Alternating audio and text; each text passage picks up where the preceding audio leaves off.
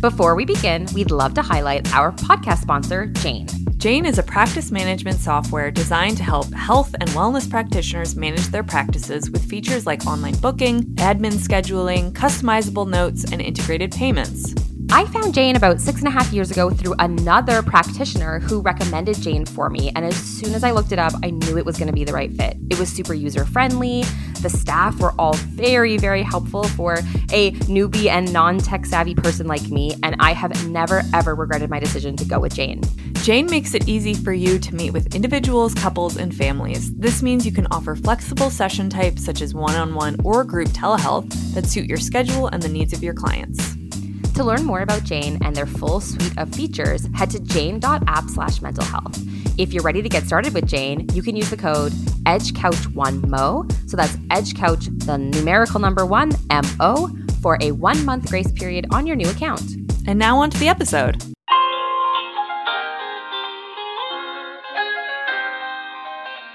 Welcome to Season 5 of Edge of the Couch. We are here to create a space to delve into the topics that were either shied away from or dismissed because they were too big, too nuanced, too risky, or too uncomfortable to talk about in school or even supervision. Edge of the Couch is not training or supervision. It is for student therapists, new therapists, and therapists wanting to continue to explore their evolving therapist identities and ways of working. When we are talking about clients, please know we are deeply committed to protecting client confidentiality. We are two passionate therapists and good friends sharing our personal opinions about the therapeutic process.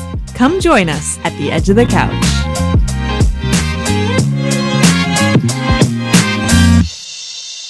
Hi, everybody. Welcome back to Edge of the Couch. I'm Allison McCleary. And I'm Jordan Pickell. And we wanted to start today before hopping into the actual episode by thanking each and every one of you who has written us a review over the last several months. That's something that we have been really hoping people will do. I think the joke that we made is, hey, if you've ever sent us a positive DM on Instagram, just go ahead and write that right in a review. Copy paste if you want to. And so we've noticed a couple of people have done that. And we just want to say thank you so much to every single person who has written a review. It means a lot to us, and it helps us a lot to grow and to be seen by more people. And it also just helps us to know what's resonating for people. So it's an overall positive experience. We don't have a reply option. And so we would like to reply to those of you who are thoughtful enough to take the time to give us a review. Thank you so much. Yeah. And there's this funny thing that happens with Apple Podcasts where you can only see the reviews given in that region. So Jordan, when she visits her family, can see all of the American reviews. I can always see all the Canadian ones, but we're not sure if there are like people reviewing it in other parts of the world, like Australia or something, and we're just not seeing those. So we're just going to say thank you to everybody who has done it because it is surely helpful for us. And we're very thankful. We are talking about a very cool topic that actually came up. So if people remember, Jordan and I have kind of been facilitating a new therapist community group that has been meeting every 3 months to do check-ins and have conversation and discuss what's coming up clinically for people. And yesterday we just had our 3rd meeting, which was very, very cool, very fun. And a topic came up that really felt like a perfect topic for the podcast. And so this conversation is going to be about therapeutic approach versus theoretical orientation, how the two are different, how they overlap, and what that means in terms of our actual practice of therapy. It'll become more clear as we talk about it. And what's interesting about this episode that is not typical about other episodes is that we didn't write any notes. Yeah. How do you feel about that, Jordan? No notes. I feel fine about it. I think that this is a topic that doesn't have as many specifics of things that like, I want to touch on this and this and this. And it's more about us talking about the framework that we think about therapy. How do we talk about the way that we work? And maybe this is also a way of introducing a topic that we have for one of our workshops. When now transitioning from student to therapist workshop, which we will likely offer. I think we did it last April. So maybe we need to pick a date. Yeah, we really need to pick a date here. May or June, I guess it'll be coming. Yeah, your direction. So we will have a workshop. And I think that this really lends well to that. How do you work and how do you talk about it? Totally. And we're also doing that hilarious thing that we do where we think that we have a plan. And then a topic comes up that is so good that we're like, you know what, we should talk about this instead. Mm-hmm. And I'm going to say that this is still fan requested because it came up in the group. And so we're still sticking with the season theme, in my opinion. Okay, let's talk about it. Approach versus theoretical orientation. What comes up for you when we say that? Approach versus theoretical orientation. So the way, when you bring that up, the thing that I immediately thought of is theoretical orientation being sort of the identity, especially as a new therapist, that becomes like these different groups of like, we're CBT therapists, we're existential therapists. Though I think people do CBT, narrative, ACT, but just in terms of the ones that we choose from in school, I think are much more narrow than how people actually talk about their work. And not just approach, but theoretical orientation. That at least when we were in school, somatic approaches wasn't like a theoretical orientation. DBT wasn't even one that people talked about. No. So the landscape has changed a lot. And you're right that at school, they kind of, they show you like 7. And they're like, you pick from one of these 7 ones. And there are actually like endless numbers of theoretical orientation that you don't get introduced to until after you are working independently. And then there's, I think for a lot of schools, they will say something like, okay, you choose one and then you do all of your homework, all of your papers through that lens. Yeah, this came up in the conversation yesterday, which is that programs really push new therapists to select one. We had to, in order to do our qualifying exam, you had to pick a theoretical orientation and answer the questions of the exam through that lens. Yes. So there is kind of this, I guess, necessary. I don't know. I think that's a contentious issue perhaps, but students have to pick one and then think about therapy through that one singular framework to graduate. Yeah, I could see how it can be limiting, but thinking about where I was at the time, I think it's really helpful to have that ground. We do have an episode about this called Finding Your Theoretical Orientation. I think it was in season 3. 3? Yeah, that sounds right. Sounds right. And when you are sitting with a client, quote unquote, who's usually a classmate, like your first client. Yes. And you're having to figure out, what am I going to do next? What question am I going to ask? What am I listening for? I don't know if you remember, but just sitting there being like deer in the headlights. I have no idea 100% what to do next. And so to have a theoretical orientation, you have this idea of like, okay, this is the information that I need in order to have a better conceptualization of this person. So these are some of the questions I'm going to ask. These are some of the concepts I'm going to be listening for. And I think that helps to make sense of what you're looking at.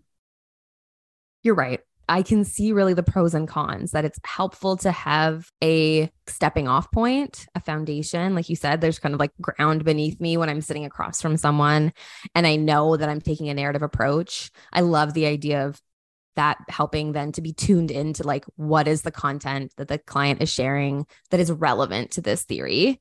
And I can see how the reason why I think it can be problematic is because I think that it arbitrarily makes it seem like when you are an independent therapist, that's how you're going to practice. Totally. Yes. And that is not true at all. I said this yesterday in the group. I don't think I know. There are, maybe some psychoanalysts out there, maybe some CBT people that are strictly adhering to only like the skill set within that orientation.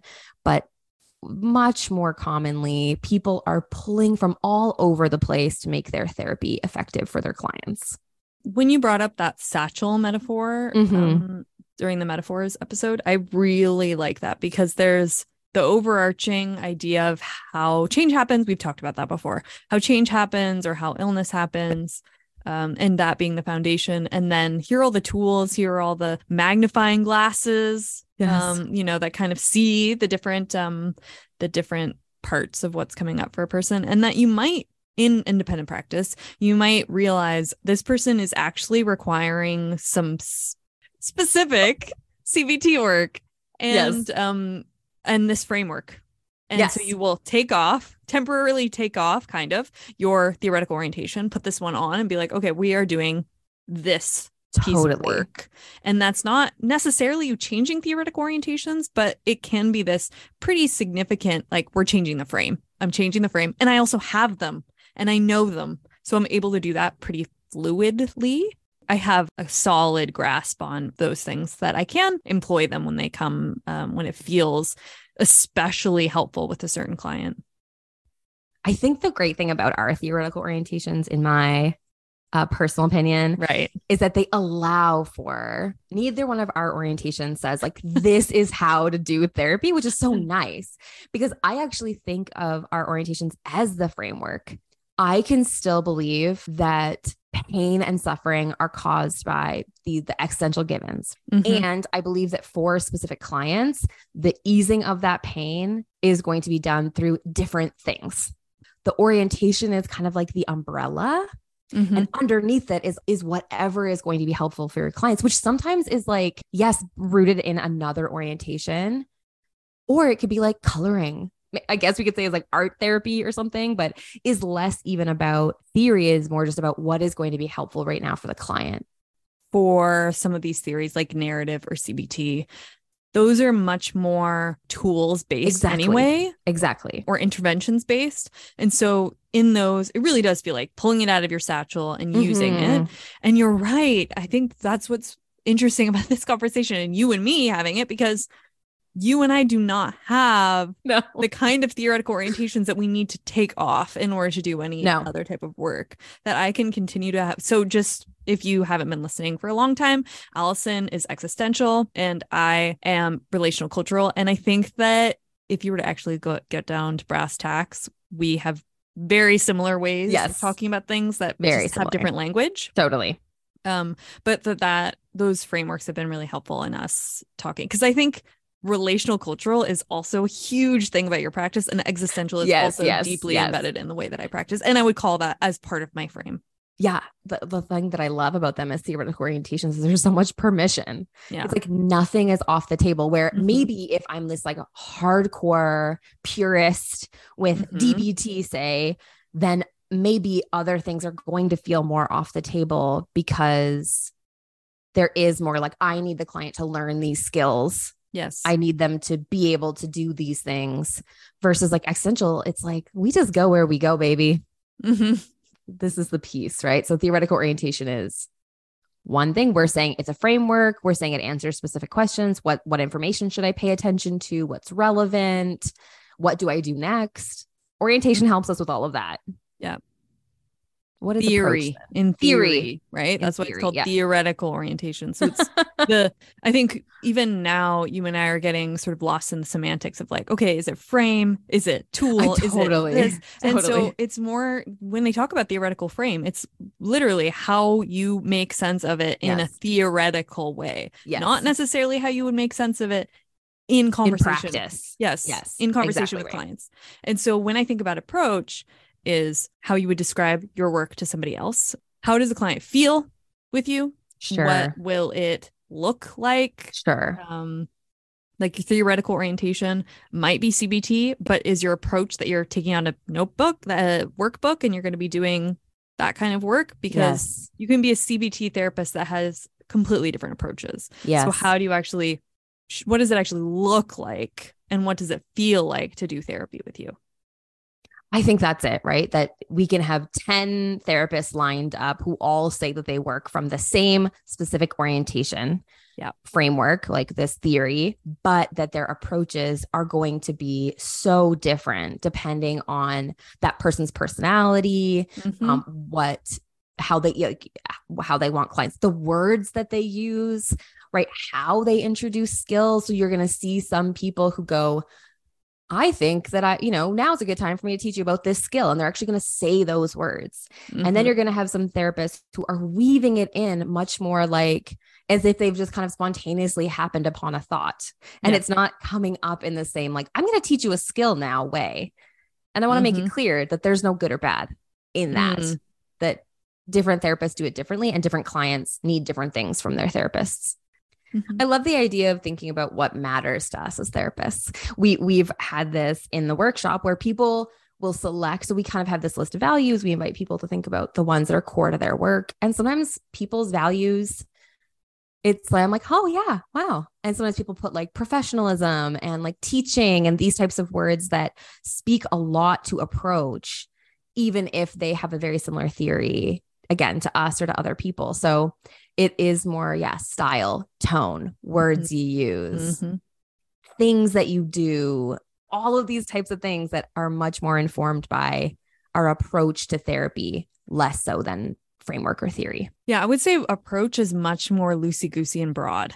Yeah. And hard to articulate, right? So approach will be when somebody asks you in a consultation. We have a consultation episode. Season 3 as well, I think. Season 3. Season 2, maybe. And we talk about how you might talk about your work. And that might include describing your theoretical orientation. If you do DBT, if you do EMDR, you should mention that when you're talking about your work. Yeah. Wow, especially if you want to be attracting those specific types of clients who want that thing. It's very important to do that. But if you have something like narrative, when somebody comes to a consultation with you, you don't necessarily have to say, I have a narrative approach, because they don't know what that means. Yeah. So in terms of what your approach is, you might say, it looks conversational. Yes. I try to equalize the power between you and me. So we're going to kind of figure things out together. And language is really important to me. So we're going to be talking about the language that we use around what's coming up, like as the issues in the sessions, but also just as the presenting concerns, which maybe you won't use that language because that's jargon. I try to remind students not to use jargon. And so it's so hard. Approach is how you talk about your work without using jargon, unless it is something that you need to say because it's like a brand, like EMDR. People know what that is. People who are looking for that want to know what that is. But I think new therapists get caught in feeling like they have to disclose all their approaches if somebody asks, or the theoretical orientation. Sometimes I use ADP and I use, so if we were in a consultation and a client asked me, okay, what's your approach? Maybe as a new therapist, I would say, well, I'm narrative and I am a feminist therapist and I work with body a little bit. That's where I was back then. Versus now I'll be like, well, it looks very conversational and I'm going to share more of my thoughts and I'll definitely continue to ask you about what's coming up. I work with lots of people who have developmental trauma. So I talk a little bit about the population that I work with, and my approach sort of informs, obviously, or my population informs how I work. Mm-hmm. But I'm not necessarily going to go down the list of theoretical orientations or frameworks that I apply. It's on my website. They could look it up if it means anything to them. Yeah. But that's not how it feels in session. Like there's so many theoretical frames that I bring into session that you wouldn't be able to decipher what's what necessarily unless you have a master's degree in counseling. Yes, right. And even then there's new ones popping up all the time and I'm like, what is that? I've never heard of that. Right. I think what we're saying here is that theoretical orientation does not dictate approach. Mm-hmm. Like that they can be separate things, that our approach is kind of independent. To maybe there's a Venn diagram more. There's pieces that overlap, but that if you are going to be a DBT therapist, it does not mean you have to show up in this very specific way. You can show up in ways that are much more fluid. And I think that is a piece that as a student I got stuck on, and I'm hearing from new therapists getting stuck on, that they think because I do this approach, because this is the way that I make sense of therapy, it feels like I have to look like this as a therapist. Mm-hmm. We, I think, are giving permission that your framework can be whatever it is. The theory that fits best for you. And you still get to decide how you want to look as a therapist and how you want to feel as a therapist and the words that you want to use or whatever. Sometimes we get language from theory and that's really helpful, but we can do it in our own way. And I 100% agree with that. And I believe it. And that's how I practice. And then as you were speaking, I thought, I have one caution that I want to give to listeners too, which is informed by EMDR research, which shows that therapists who veer off the model get less favorable results. And it's because when you're doing EMDR, it feels very counterintuitive. Like a lot of it feels very counterintuitive. Like people are going to feel worse. Yeah. And so I think it's really helpful to think about that as a tool. For me, it's helpful to think of it as a tool rather than a theoretical frame. Yes. But we have to be careful about what we throw out, because you don't want to get back to square one in, well, loosey-goosey, I'll take whatever. Like when people say I'm eclectic, that's part of when we were in school, that was kind of a bad word. It was like now you'd say integrated. And integrated is, I think, more accurate, because if you're eclectic, then do you have a theoretical ground? Yes, again, this is semantics, and it's okay to describe it in so many different ways, but we don't want to haphazardly decide this is what I want to do today. Yes. I think as experienced therapists, we can do it fluidly, and we have skill in being able to weave things in together. And for new therapists, if you don't live in your original theoretical framework and you just start chucking things out, I don't like this part, I don't like that part, that maybe you don't fully get to understand why it's there. I don't know. I think that good point. I see that I'm maybe getting consistent with the messaging we're getting in grad school about you need to learn this first, and in order to pull anything else in. And I don't believe that. I think it's pretty rigid.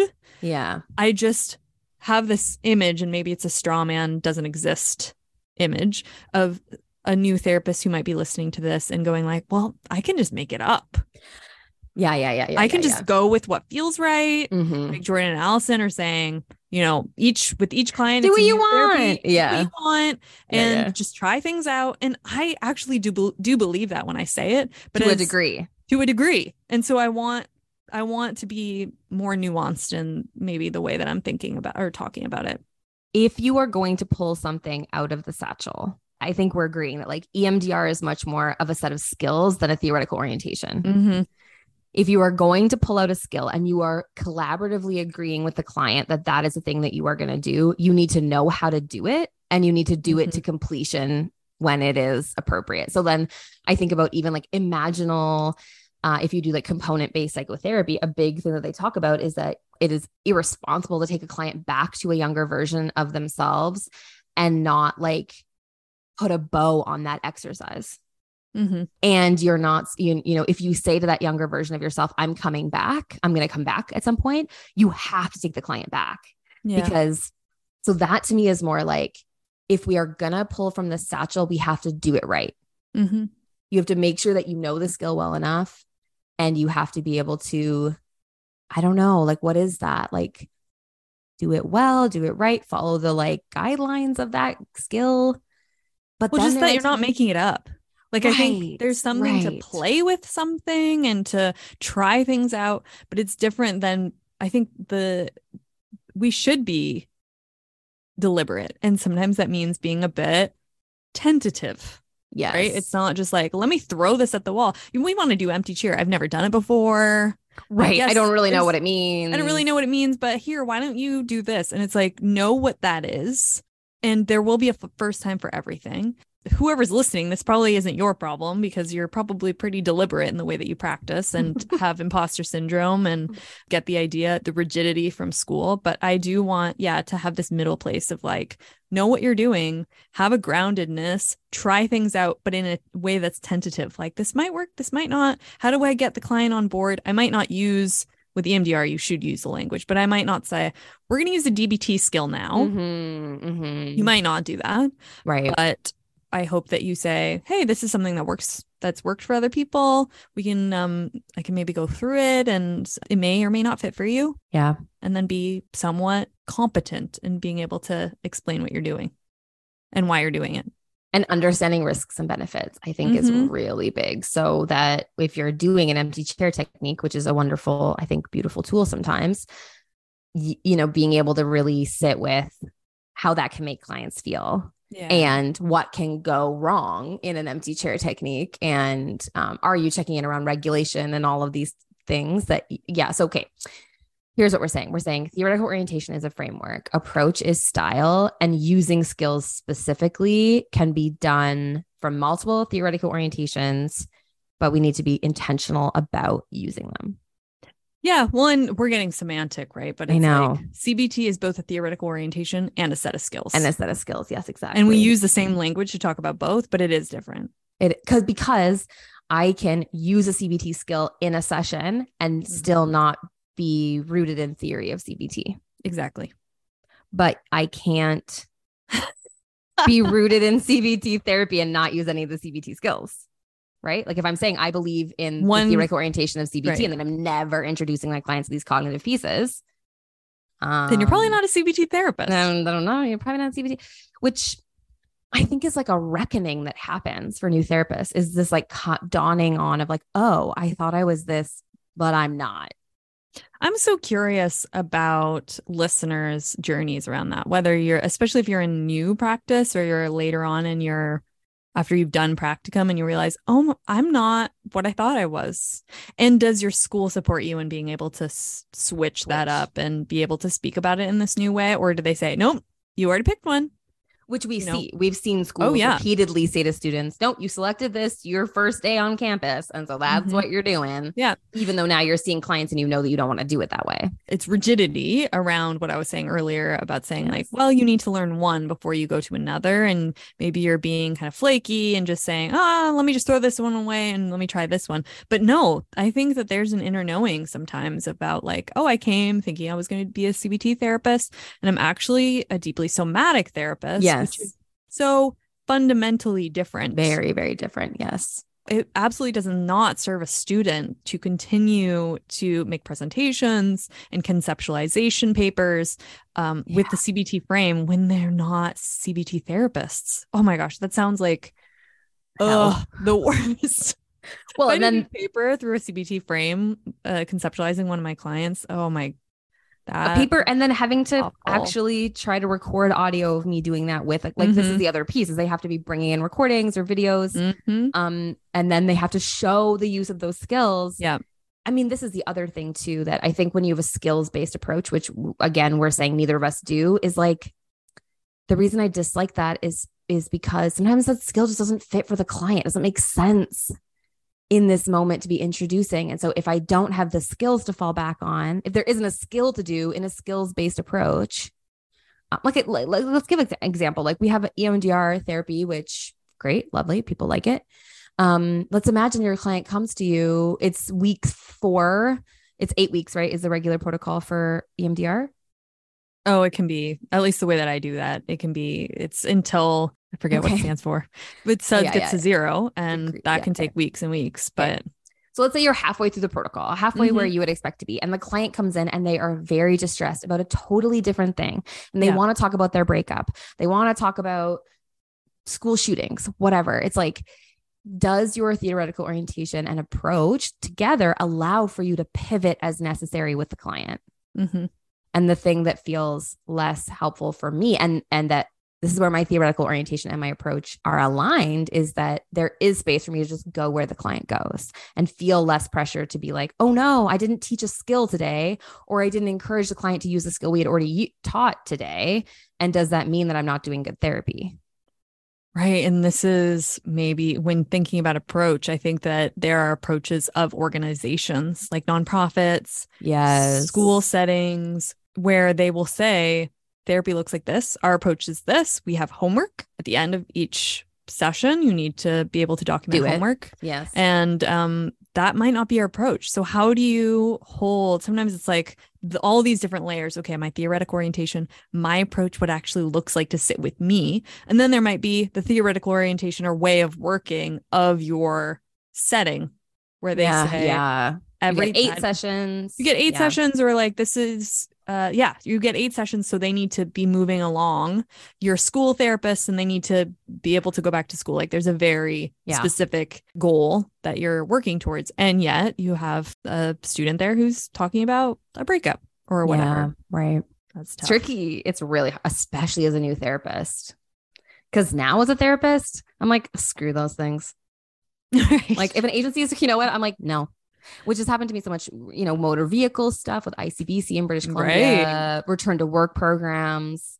I'm like, I actually was part of a think tank for this years ago now, like almost 3, for ICBC around their model of supplying counseling, because it is complete crap to try to get people to talk about the singular incident of a car accident if that car accident has had this massive domino effect through their life. And then the therapy is supposed to be, we talk about what's going to get them back to driving comfortably, and it's like, this is cracked open trauma from decades ago that they didn't realize they had until they got into a car accident. Now they can't get out of bed. My goal is not going to be to get them driving again.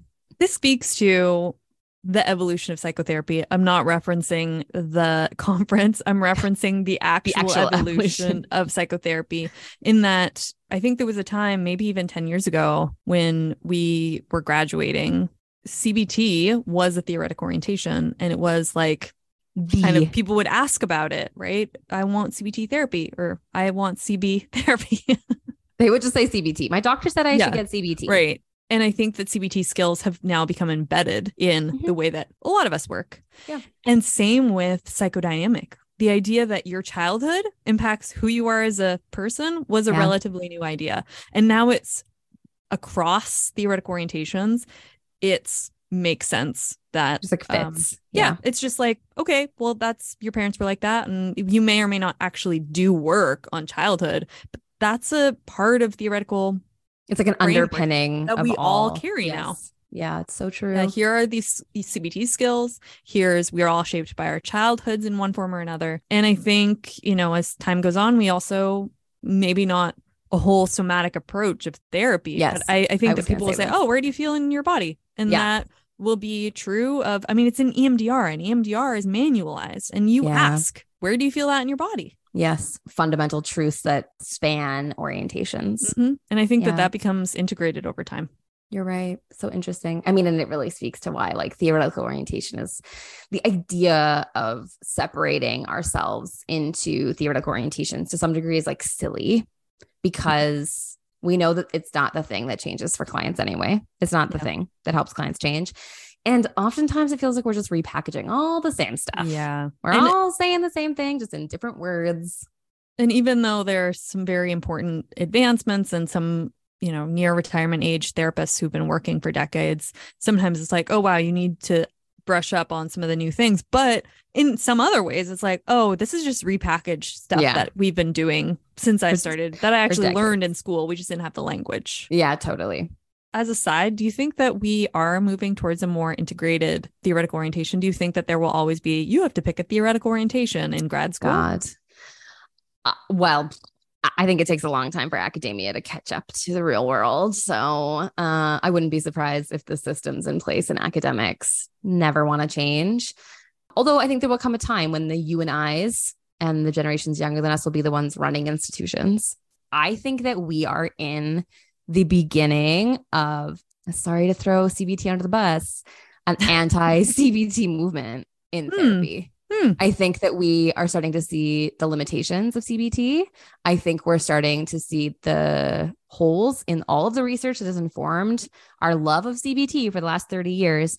And I think that fundamentally there is this anti-medicalized model that is starting to gain a lot of momentum that lends itself better to things that are different from CBT. So I don't know if CBT exists 50 years from now. Not the way that it does. Yeah.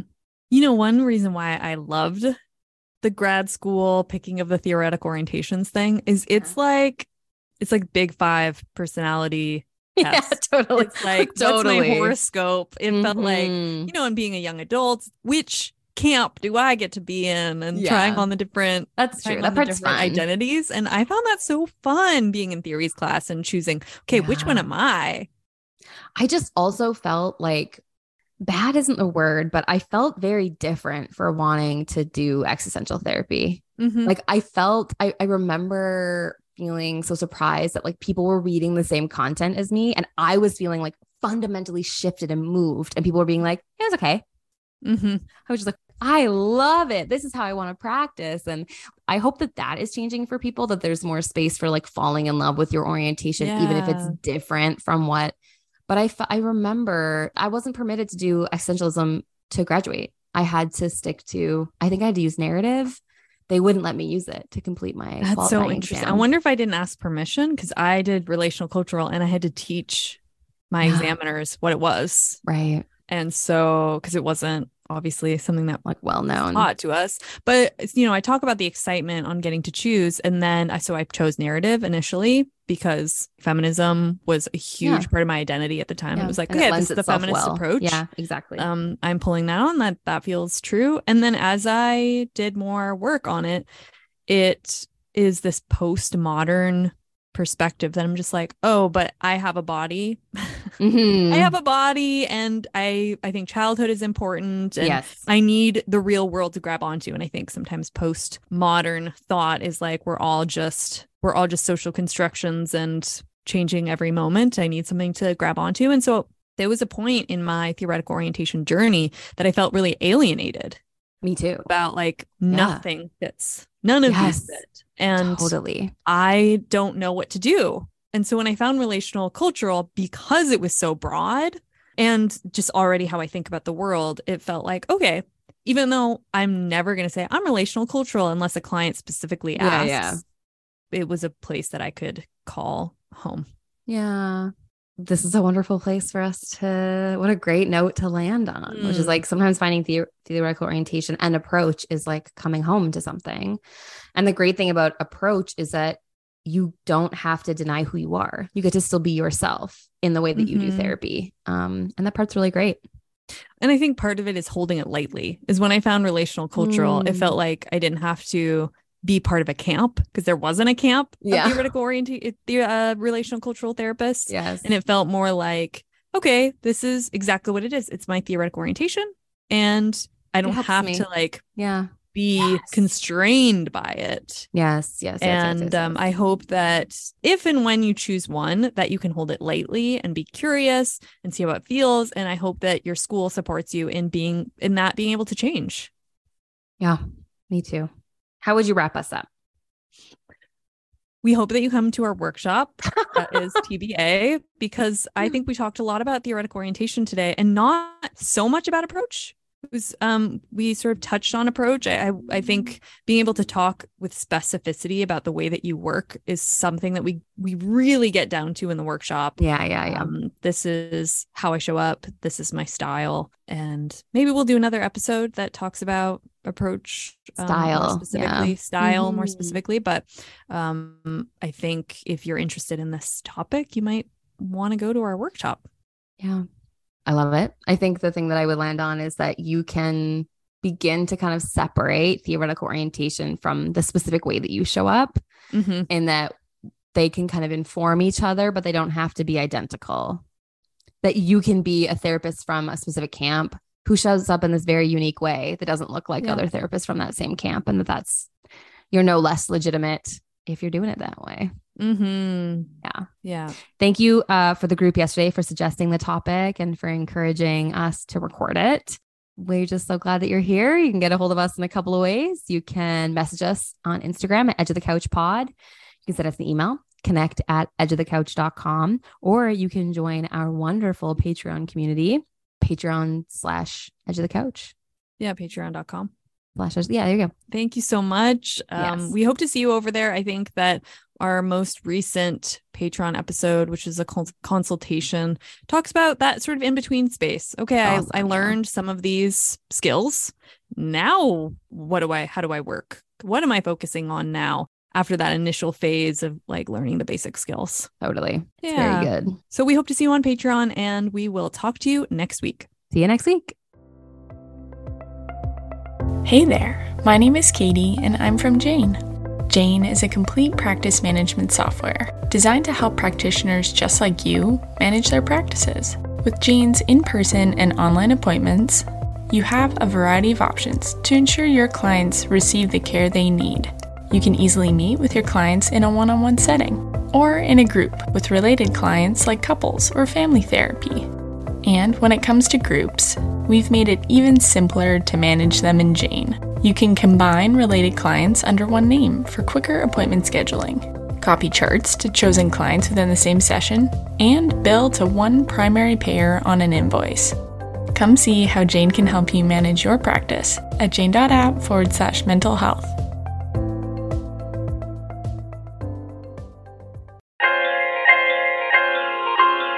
Thanks for listening. We'd love to hear from you. Send us an email at connect@edgeofthecouch.com to tell us what you think, ask a question, or let us know what type of episode you'd love to hear. You can even send us a voice note for us to play in a future episode. You can support us by giving us a review on Apple Podcasts, sharing the show with a friend, or supporting us on Patreon. Join us next time at The Edge of the Couch.